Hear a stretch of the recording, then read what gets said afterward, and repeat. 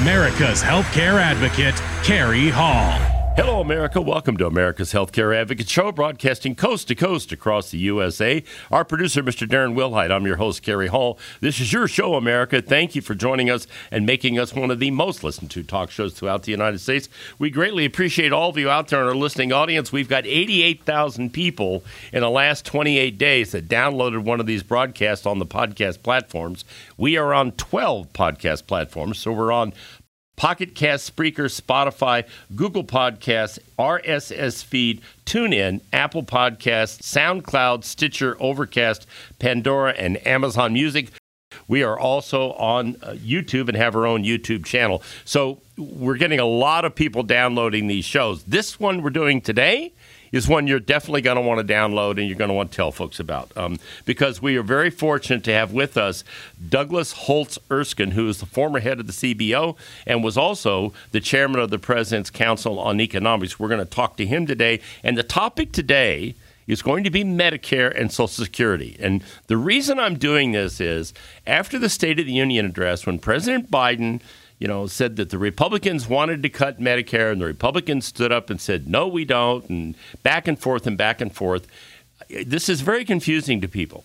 So what's really going on with Medicare and what is really going on with these issues? And that's what we're going to talk today with Douglas about. And we're very fortunate to have him available to us to be able to do this. So that's the topic that we're going to talk about today. By the way, we want to welcome our affiliate in Lincoln, Nebraska, KLIN AM 1400, brand new affiliate, FM 99.3. We're happy to have those folks on board in the Cornhusker State and have them joining America's Healthcare Advocates. So let me give you a little bit of information about Douglas Holtz-Eakin and why I wanted to bring him on, because for lack of a better term, Douglas, I'm going to call you a policy wonk, okay? Because if there's anybody that understands policy, you're the guy, okay? So Douglas, during 2001-2002, he was the chief economist for the President's Council on Economic Advisors. From 2001 to 2003 and 2005, he was the director of the Nonpartisan Congressional Budget Office. So let me just kind of give you a little information on the Congressional Budget Office if you're not familiar with it. They are the nonpartisan group of people that score the bills that come out of the House and out of the Senate.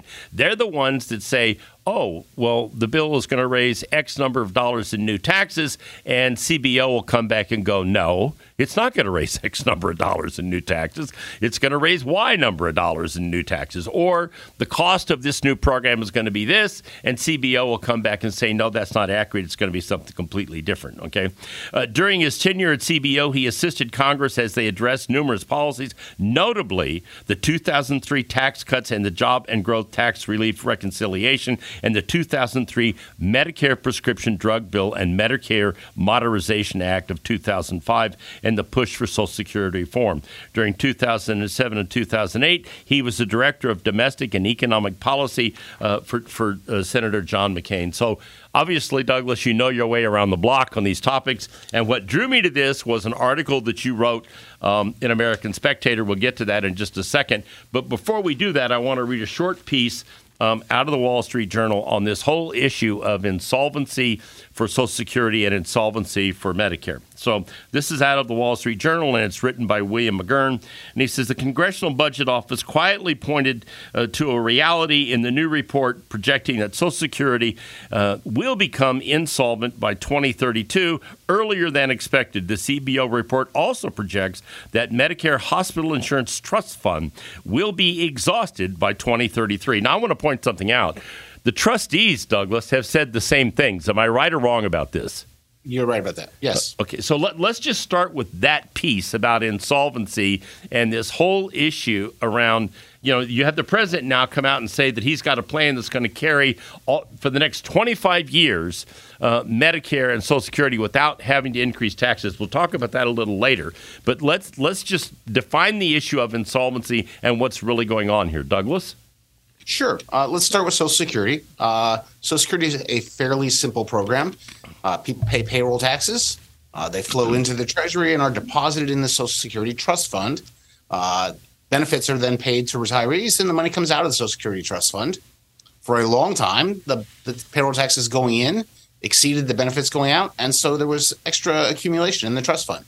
Now, the reverse is true, and the trust fund is going down. And in 10 years, the CBO estimates it will hit zero. At that point, the law says that you can only pay benefits out of the trust fund, so there won't be enough money in the trust fund each year to pay full benefits.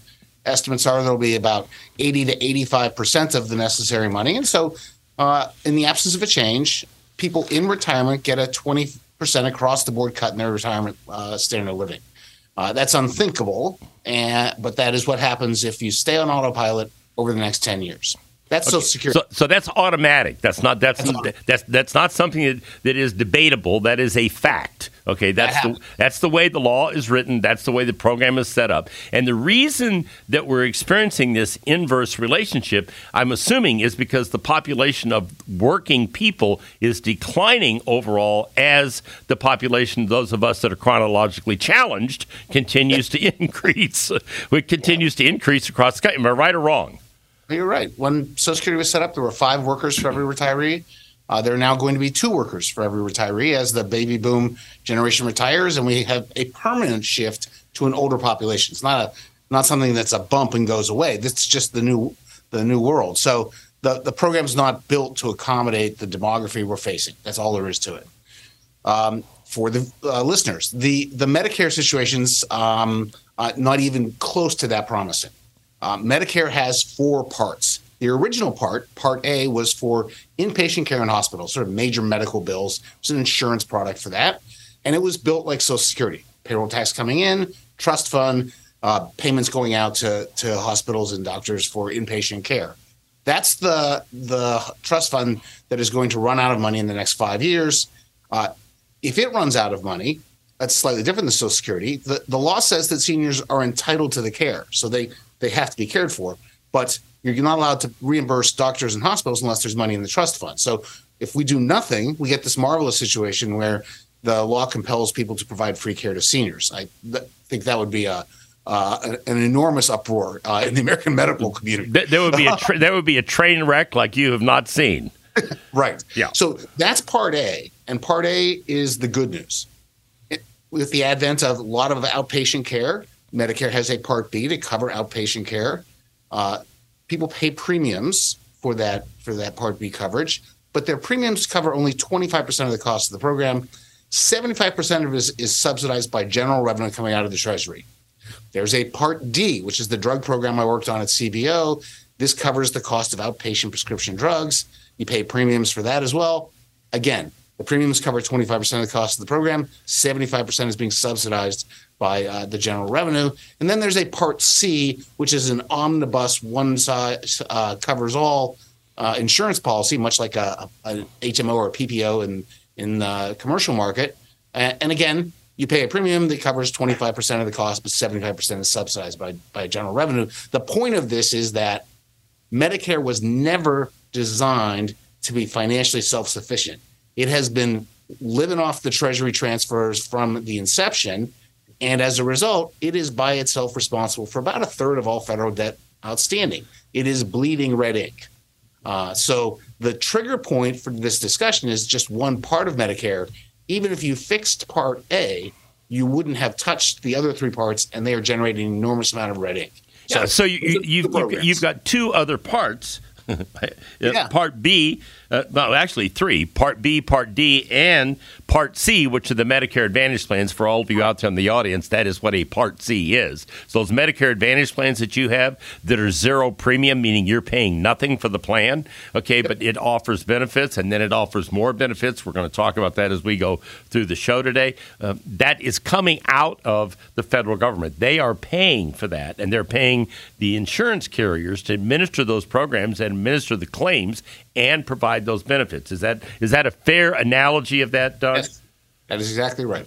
All right. So when we look at this whole thing, the part that is, and we're coming up on the break here. So when we come back from the break, we'll talk more about this. But the sad part about this is a third rail of politics that nobody wants to touch. Okay, and we'll talk a little bit about Senator Rick Scott and what he had proposed and how he's become a lightning rod for this. When we come back from the break, you're listening to America's Healthcare Advocate, broadcasting here on the HI Radio Network, coast to coast across the USA. Stay tuned. We've got more with Douglas Holtz-Eakin, former head of the CBO and President's Council on Economic Affairs. So stay tuned. We've got more. We'll be right back after the break. The Golden Rule. Treat others as you want to be treated. I'm Steve Keeker, and this is one of the founding principles of my firm, Senior Care Consulting. Since 2002, our value statement has included honor our mother and father, respect our elders, care for those in need, and treat your family as our own. We've been honored to help hundreds of families make one of the most difficult decisions they could ever make, serving them in their greatest time of need. If you're looking for someone who can provide you experienced and objective guidance when searching for a senior care community, reach out today and discover the services of Senior Care Consulting at 913-945-2800, 913-945-2800. Know your options and choose with care at seniorcareconsulting.com. Welcome back. You're listening to America's Healthcare Advocate Show, broadcasting coast to coast across the USA here on the HI Radio Network. You can find out more about us by going to the website, americashealthcareadvocate.com, americashealthcareadvocate.com. All the shows are listed up there, the podcast platforms and YouTube. Our producer, Mr. Darren Wilhite. I'm your host, Kerry Hall. Joining me from Washington, D.C., Douglas Holtz-Eakin from the American Action Forum. We're very happy to have him on board. He is the former director of the CBO and the chief economist for the President's Council of Economic Advisors. He certainly knows his way around this topic, and we are talking about Social Security and Medicare, and we're talking about all the problems that are attached to them as we have an aging population. And you heard Doug say this in the beginning. Initially, we had 5 people contributing to the Social Security fund for every one person receiving benefits. Today, it's 2 to 1. And when do we cross the line when it's 1 to 1, Doug? I mean, how far away are we from that? Well, fortunately, we're pretty far away from that. But the trouble is the system can't survive at 2 to 1, and that's the fundamental need for reform. So here's an interesting question. We have this huge influx of migrants, or illegal aliens, whatever you want to call it. They all work. Okay, most of them work in some form where they're attacked. Is that going to have any impact on this at all, or even with the 2 to 3 million that have come into the country recently over the last 2 or 3 years? Is that going to start to? Is there a way for that to impact the tide of this, or is that just pie in the sky if somebody brings that up? It's already happened. Typically, if someone is here illegally, they are working and under an assumed identity with a falsified Social Security number, so they're paying taxes. Okay. And so they are contributing to the financing of the retirement generation. They're just not eligible for benefits. And so they're paying in, but they're not going to get anything out. Exactly. So that's the impact of those here illegally. If you come legally, of course you pay taxes, and then ultimately you will, if you become a citizen, you'll be eligible for benefits. Okay, so let's go back to close out that last segment. So I said this is a third rail of politics. This is the piece that nobody wants to touch. All the things that we went through, the insolvency of Medicare, the insolvency of Social Security, we're charging premiums that cover 25% of the cost of Part B, 25% of the cost of Part D, and whatever the premiums cover. And since probably 80% of the people on Medicare Advantage plans have zero premium plans now, so there's nothing being contributed on the premium side there. Nobody wants to talk about this, but there's no way on God's green earth the people in the House and the Senate, both Democrats and Republicans, don't know this. The irony of this situation is that doing nothing is bad for both sides. If you're a conservative who's worried about the accumulation of national debt and the fact that we are a fiscally unsustainable trajectory and we're going to have interest costs that are bigger than the Pentagon inside of 10 years, all of that is a call for action. if you're on the liberal side, the progressive side, that wants these programs and wants them to stay around in their current form, they can't. Doing nothing means that eventually you get a across-the-board cut in Social Security. Doing nothing means that the Part A trust fund exhausts. So both sides have a reason to move and to reform these programs and make them sustainable. And both sides are at a standoff. It's remarkable. And so when somebody has the guts to step out there with the solution, I'm not saying it was right, wrong, indifferent, or anything else, and that was Senator Rick Scott, Republican out of Florida, who came up and said, let's set this up so it sunsets every 5 years, and we can evaluate the programs and make changes as needed. And he was crucified for this. His own party crucified him for it, okay? So yes. You had President Trump initially saying, we're not touching Medicare, we're not touching Social Security. Well, the problem is while you're not touching it, it's going broke. All right. Yep. And when you cross the Rubicon, we're not coming back. That's the other part of the problem. So then we have President Biden come out and say that he has a program that he will extend the life of Medicare Trust Fund by 25 years without benefit cuts while lowering the cost for Medicare beneficiaries. The program's hospital insurance trust fund is set to run out of money, this says, in 2028. And he's talking about taxing people in the $400,000 bracket to $250,000 a year. Well, that may sound like a lot of money, but it's not, $250,000 for a family of four. Is this even doable with what he's I mean, it seems to me that's a false narrative. That's just not going to fly. So let's be very clear. Part A has a payroll tax going in and benefits going out, and it's running out of money. So you have to reform Part A. Is he changing the cost of hospital care to make less money go out? No. No attempt to do that. Is he changing the payroll tax going in? No attempt to do that. So he's not reforming Part A in any way.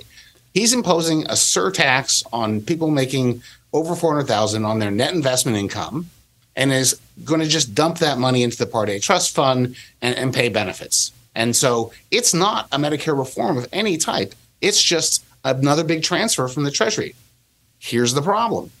That money might otherwise have gone into the Treasury to fund something else, like Part B, Part C, or Part D. This doesn't touch any of the problems in Medicare. It just pretends it can go get more money. Okay, so I want to stop you right there. So what you're saying is what he is proposing only applies to Part A. It doesn't apply to Part B. It doesn't apply to Part C. It doesn't apply to Part D. Yep. I mean, somehow that magically got left out of the conversation. Indeed. This isn't a solution to any of Medicare's problems. It's just a big tax increase and a transfer. That's it. That's remarkable. I mean, you would think that somebody would have brought this up and said, you're only, even if this works, you're only dealing with Part A. You're not dealing with these other three pieces, of which only 25% are being paid by the participants on two of them. The third one, as I said, because of the zero premiums are so popular, and every plan from United to Blue Cross to Cigna to Aetna has got the zero premium. They're not paying anything. Okay, so this is clearly a train wreck waiting to happen. Oh yeah. That's exactly right. And so for someone like me, it's extraordinarily frustrating to watch this debate and have misrepresentations of what's going on, misrepresentations of what it means to, quote, fix it. And for the American people who rely on Medicare and who rely on Social Security, it's a great disservice, in my view. Think about somebody who's 55 and in 10 years will retire. Do they know what they're going to get from Social Security? No. No, they don't. They don't. They have no clue. No, and I've got children in their late 30s, early 40s, and I've told them, don't anticipate that you're going to get Social Security, especially not in the numbers that we're receiving it. So it's, again, the area is full of irony. Social Security was invented to reduce the uncertainty about income and retirement and have people have a better life. It is now the source of uncertainty about income and retirement, and it's making their lives worse. Yeah, and here's the other part. Now, we're rolling up on the break really quick. When Social Security was put in place, the life expectancy of a male in this country was 15 to 20 years less than it is now. Okay, and as we continue to have greater and greater life expectancy, that has another impact on these funds where that money won't be there, both Social Security and Medicare. So this is a significant issue. When we come back from the break, we're now going to get into what's really happening right now with Medicare, because there are cuts coming in 2024 that you have no idea are coming. And we're going to talk about that with Douglas Holtz-Eakin when we come back, former head of the CBO and President's Council on Economic Affairs. Stay tuned. You're listening to America's Healthcare Advocate, broadcasting here on the HI Radio Network, coast to coast across the USA. We've got more. Stay right there. Welcome back. You're listening to America's Healthcare Advocate Show, broadcasting coast to coast across the fruited plain here on the HI Radio Network. You can find out more about us by going to the website, americashealthcareadvocate.com. We're on 12 podcast platforms. This is an important show. You want to tell somebody about this? You want to tell your neighbor, your friend, somebody in your family, your church group, whatever, go up to one of the podcast platforms. The show will be up there in total. We're videoing the show as well, so you can watch it on YouTube if you want to do that. It's an important topic. I'm chronologically challenged. There are a whole bunch of us out there. And this is an issue that everybody's going to have to deal with. And by the way, if you are one of those younger people, this is important for you to hear, because this is what's going to determine whether you have benefits when you get to that 65-year-old mark for retirement.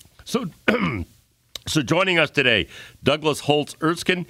He is from the American Action Forum. He is the former director of the CBO and the chief economist for the President's Council on Economic Advisors. We are very fortunate to have him joining us from Washington, D.C. vis-a-vis a Zoom conference. It's amazing what technology can do, Doug. So you wrote this piece, and it just grabbed me when I saw it. And that was the economics, you spelled the E-A-K-I-N, economics of Medicare Advantage and cutting Medicare. And so you went into a short piece here. Yesterday, the Better Medicare Alliance, BMA, released a study by Alibert Health with scintillating pros. On February 1st, the Centers for Medicare and Medicaid Services, CMS, released a 2024 Advance Notice, an annual regulatory document that describes the agency's proposed payment coverages for the next plan year. It added, Alibert estimates, a decrease in the payments could result in $540. Let's just start there. So, first of all, you've got Republicans, saying we're not cutting Medicare. You've got Democrats saying they are cutting Medicare. In the meantime, what's really happening is Medicare is being cut by CMS and the bureaucrats in CMS, correct? That's correct. And so for context, traditional Medicare, Parts A, B, and D, will soon be overtaken by Medicare Advantage, the Part C we discussed. As early as next year, the majority of seniors will get their Medicare through Medicare Advantage. So it's a really important part of Medicare and an increasingly important part of Medicare. And every year, CMS announces its reimbursement plans. And when it put out this announcement, it did a couple of things, one of which was based on past audits. It decided to carve back some money. The second thing it did is it changed the way it paid plans for dealing with riskier patients, those who have more health conditions, because it simply got rid of some risk classifications and essentially said, okay, you're pre-diabetes. Last year we gave you money to keep that person from becoming a diabetic. This year we're not going to do that. We're not going to give you the same amount of money to care for that person. And the total cut would come out to be about this $540 per beneficiary. So that's a lot of money. What will happen? Left unchanged, what is most likely to happen is that first, if your plan offers you any extra benefits above and beyond the basic package, so if you're getting vision or dental and things like that, that'll probably go away first. And the zero premium plans will be next in line. And you'll have to start paying a premium because they're not going to get as big a check from CMS. So that's what's at stake. It's really extra benefits and premiums. So you see this coming in two pieces then. So there are a lot of extra benefits because, as you know, CMS has layered money into these plans over the last 3 or 4 years. So, we've got plans giving out cash cards now. Sure. Debit cards so that you can go to the pharmacy and do over-the-counter medications. We've got meal service being delivered to people's homes in certain cases. We've got transportation available. We've got dental benefits. In some of the plans, you've got dental benefits of $2,000 a year.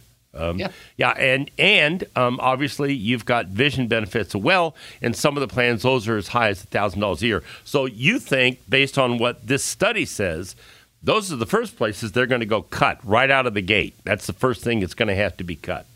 Yeah, I think an insurer can manage this any way they want. But knowing how sensitive seniors are to premium increases, they're not going to look there first. They're going to look there last, and they'll do everything they can on the benefits front first. And when they run out of room to cut, they'll move to the premiums. So that $540 now is that the total estimate, or I saw in here further down in this piece that we were talking about a 3.12% reduction in planned payments. Does that encompass the 540, or is that 3.12 on top of that? That's the 540. That's what that is. Okay, so that's interesting. So let's just talk about that for a minute. So you've got all this back and forth about who's cutting Medicare, and here we go. This is cutting Medicare. There's no way around it. No. And it's these are plans that have enormous popularity. If you do surveys of they've exploded. They've exploded. Off the charts. Yeah, they've completely exploded. So, and you want to ask, from a health policy point of view, why is it that they can offer extra benefits? Well, answer is they can deliver the basic benefit package promised in traditional Medicare more cheaply. And as a result, they have extra room to offer more benefits. And so that means they're providing a better value package. They're covering the care at a lower cost, and that's what we want our health system to do. And this is cutting and penalizing exactly the part of Medicare that's doing the best. So that's a troubling decision in my view. Yeah, this is interesting. So let's talk about this for a minute. So Medicare fraud and waste is a big number. I'm trying to recall. $80 billion a year ballpark right now. How much is it? $80 billion? $80 billion a year. And when you contrast that with Medicare fraud and waste on the Medicare Advantage plans administered by the health insurance carriers, it's 1% or less. Right. That's the contrast. So when you say it's the most efficient method, it is the most efficient method for delivering these services because the insurance carriers are doing the job that Medicare itself can't do, hasn't done, won't do, okay, when it comes to fraud and waste, which is this $80 billion that you're talking about. So it seems to me that this is somewhat ridiculous that we're going to go in and we're going to throw the baby out with the bathwater, especially at a time when we know we're heading toward insolvency on these plans. Now we're going to turn this thing around, and the very people that are providing care in the most efficient manner are going to be penalized for what they're doing. But at some level, this is simply a philosophical move. The private carriers are capitalist entities. They're private firms, and they're the ones delivering Medicare Advantage. And this is not an administration and a philosophy that's friendly toward the private sector. They want the government doing things. Well, that's traditional Medicare, and so they're trying to tilt the playing field against private sector entities. And that doesn't make any sense because the American public has spoken. As you said, the migration to Medicare Advantage plans is enormous, okay? Yes. And the problem with original Medicare, and we've made this point on this broadcast many times, people, is that original Medicare on Part B leaves you owing 20% of whatever that service is. So you had a hip replacement, and it's $153,000. You just got to pay 20% of that. That's what Medicare Advantage gets rid of. That's what Medicare supplements get rid of. And what's going to wind up happening, and what you're hearing Douglas say is, if they're trying to push this back to Medicare, and the question is why? It doesn't make any sense. When you've got a program, this piece of the program is working. So now we're going to turn it upside down on its head and try to regulate it to a point where it doesn't work anymore. That's my concern. We know that healthcare costs are a big part of the federal budget. We know that healthcare costs in the private sector are a big part of people's lives. When you find something that works, let's lean on it more and try to improve it instead of doing this. This is a real step in the wrong direction, in my view. And you know what's going to happen? The general public is going to look at the insurance carriers and blame the carriers because they don't understand the argument. They don't understand what's going on here. And that's why I wanted to do this show, and I wanted you on here today.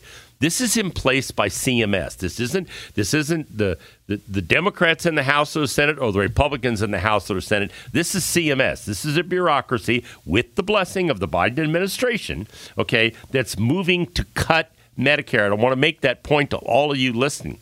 Cuts are coming to Medicare. They're coming out of CMS under this administration. And you heard Douglas just say, again, we've got progressive philosophy here. I don't do political on this show except when it impacts these kinds of issues. But these people want to push people back to original Medicare. You may recall when all of this changed and Medicare Advantage came into place, there was a huge pushback from a lot on the Democrat side saying this was the wrong thing to do. It wasn't going to work. Well, it turns out it's worked really well. When you compare the fraud and waste on the administered side by the insurance carriers with the fraud and waste on the original Medicare side, it's night and day. Okay.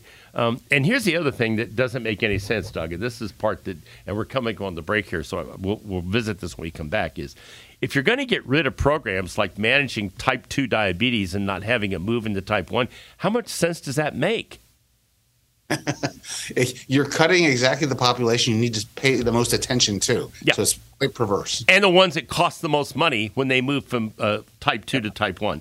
All right, we're on the break. We're coming from the break. We're going to be right back after the break. We've got more. Stay tuned. You're listening to America's Healthcare Advocate, broadcasting here on the HI Radio Network, coast to coast across the USA. Stay there. We'll be right back with more. Welcome back. You're listening to America's Healthcare Advocate Show, broadcasting coast to coast across the USA. You can find out more about us by going to the website, americashealthcareadvocate.com. This is an important show. We're very fortunate to get Douglas Holtz-Eakin on here today to talk about these issues and sort this out, because what I'm doing here is giving you fact. This is not fiction. This is not political. This is fact. This is what's going on. It's what's going to happen in 2024. And if you're a seasoned citizen out there, one of us that's chronologically challenged, and you're on a Medicare Advantage plan, this is going to impact you directly. And you heard Douglas say it. The first thing that's going to go are going to be the ancillary benefits. So all of those good things that are in there now in a lot of these plans, like Meals on Wheels, transportation to appointments, those debit cards that allow you to buy things over the counter, those are going to go out the door first, okay? And the second thing that's going to happen, and Douglas said it, is zero premium. They will not be able to hold the line on zero premium. The carriers won't, because the money's being cut by CMS. And what the first thing that's going to happen in general public is they're going to throw rocks at the health insurance carriers because they're doing this so they can make more money. That's not the issue. The issue is that the reimbursements are being cut. When the reimbursements get cut, this is what happens, and this is what's happening now. So, again, joining us, Douglas Holtz-Eakin. He is the former director of CBO and chief economist for the President's Council on Economic Affairs. So, it just seems remarkable to me that in the private sector over here on the employer-sponsored side, you've got every kind of wellness program you can think of being put in place, all kinds of incentives to keep people healthy, get them to deal with things like type 2 diabetes so it doesn't roll over into type 1. And yet here we have the biggest government agency managing healthcare in the country, and they're doing just the opposite. You're going to pull away the management of type 2 diabetes, and what's going to happen is you're going to have people moving into type 1 diabetes because they're not managing the disease. They're not getting the A1C. They're not taking their metformin. They're not doing the things they're supposed to do. It just makes absolutely no sense, Doug.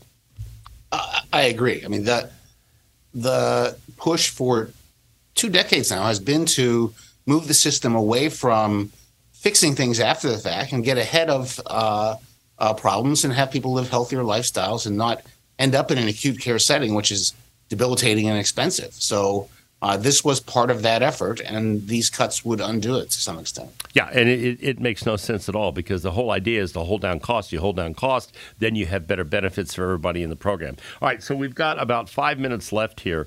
What do you see as solutions? Let's just start with Medicare, to this Medicare issue. I mean, some people have talked about raising the age when you're allowed in. There have been a number of different things been kicked around over a period of time to make changes. What do you see as practical solutions? So let's start with Medicare, and if we have time, we'll do Social Security. Doug?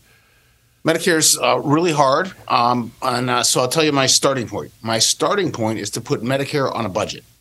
Right now, Part B, C, and D all have an open-ended draw on the U.S. Treasury, and that allows the participants in there to simply not manage things effectively. They just take more money from the Treasury and solve their problems that way. We know Medicare Advantage plans can manage costs. They can manage their patient populations. They can make contracts with their providers and manage costs effectively. Let's ask the rest of Medicare to try to compete on a level playing field with budgets with Medicare Advantage. And if it can do it, great. We will have solved a big part of the budget problem. We'll have extended the longevity of Medicare, and that'd be a good thing. But in the end, we want, on a level playing field where you have to actually hit a budget to deliver the highest quality care that Americans deserve. And I don't care how that happens. That's the horse race I'd like to set up. All right. So why aren't we hearing that from many? Let's just clearly you're not going to hear this from what I would call liberal progressives, but there are liberal Democrats as there are conservative Republicans who could see the light of day with this and could bring this forward, yet nobody is articulating this in the simple, understandable terms that you just gave. Okay, that's a great starting point. Okay, what's sauce for the goose is sauce for the gander. Okay, yep. So why aren't we hearing anybody? I mean, nobody on the Republican side. Like I said, Rick Scott was crucified because he dared step out there and talk about doing something to make changes. Clearly, there needs to be a solution. All he asked them to do is look at the program every 5 years. He didn't even say what he'd do to it. I mean, that's the minimum we could do. Right now. Everything is running on autopilot except MA, which every year CMS gets to mess with. Everything else is running on autopilot. And that's not okay because it's not serving the beneficiaries well. They're not getting the highest quality care. They're not doing the screening for early onset diabetes. And it's costing an enormous amount of money, which no one likes either out of their pocket or out of the federal treasury. So we need to deal with that set of problems. And then we can move on to Social Security, which is in the end, something that 6 bipartisan commissions have looked at and have all come up with the same basic menu. And the menu is, well, we're going to raise taxes. We'll go back to taxing a bigger fraction of wages, still have a cap, but a higher cap. So we tax 90% of the wages. And on the benefit side, believe it or not, the minimum benefit's too low. So raise it and then adjust for inflation more intelligently. We over adjust right now. And the affluent will get less as a rate of return than the less affluent, just more aggressively means tested. It can be done. That's pure politics. The analytics of Social Security are nothing. You can fix it at your desk. Medicare's much harder. You could fix it at your desk, Douglas. I don't think there are many other people who are going to fix it at theirs. But Medicare is so Social Security is the easier fix. The most difficult fix is Medicare, and that's the one that nobody wants to touch and nobody wants to talk about. And this is very interesting. And suffice to say, people, you've heard it now, we did exactly what I said we were going to do. We separated fact from fiction here. Now you know what's going to happen. It's going on right now. You're going to see Medicare Advantage get cuts next year. We'll see if the zero premium survived. The carriers are going to move off of the ancillary benefits. Those are going to come to a screaming halt or at least be reduced dramatically, depending on what they decide to do. But the cuts are in place, and they're coming, and there's no way around it. And that's why I wanted to do this show, and I wanted to explain this to you. Thank you very much, Doug, for doing this. I have a feeling you're going to be back. Well, I appreciate you having me on. It's been great fun. Thank you. We'd love to have you back because I'm sure this is going to be an ongoing conversation as we move through the year. So thank you very much. And now I close, ladies and gentlemen, with this thought from Albert Einstein. The one who follows the crowd usually get no further than the crowd. The one who walks alone is likely to find himself in places no one has ever been. Remember, friends, it's a funny thing about life. If you refuse to accept anything but the very best, you most often get it. Thank you for listening to America's Healthcare Advocate Show, broadcasting coast to coast across the USA. Goodbye, America.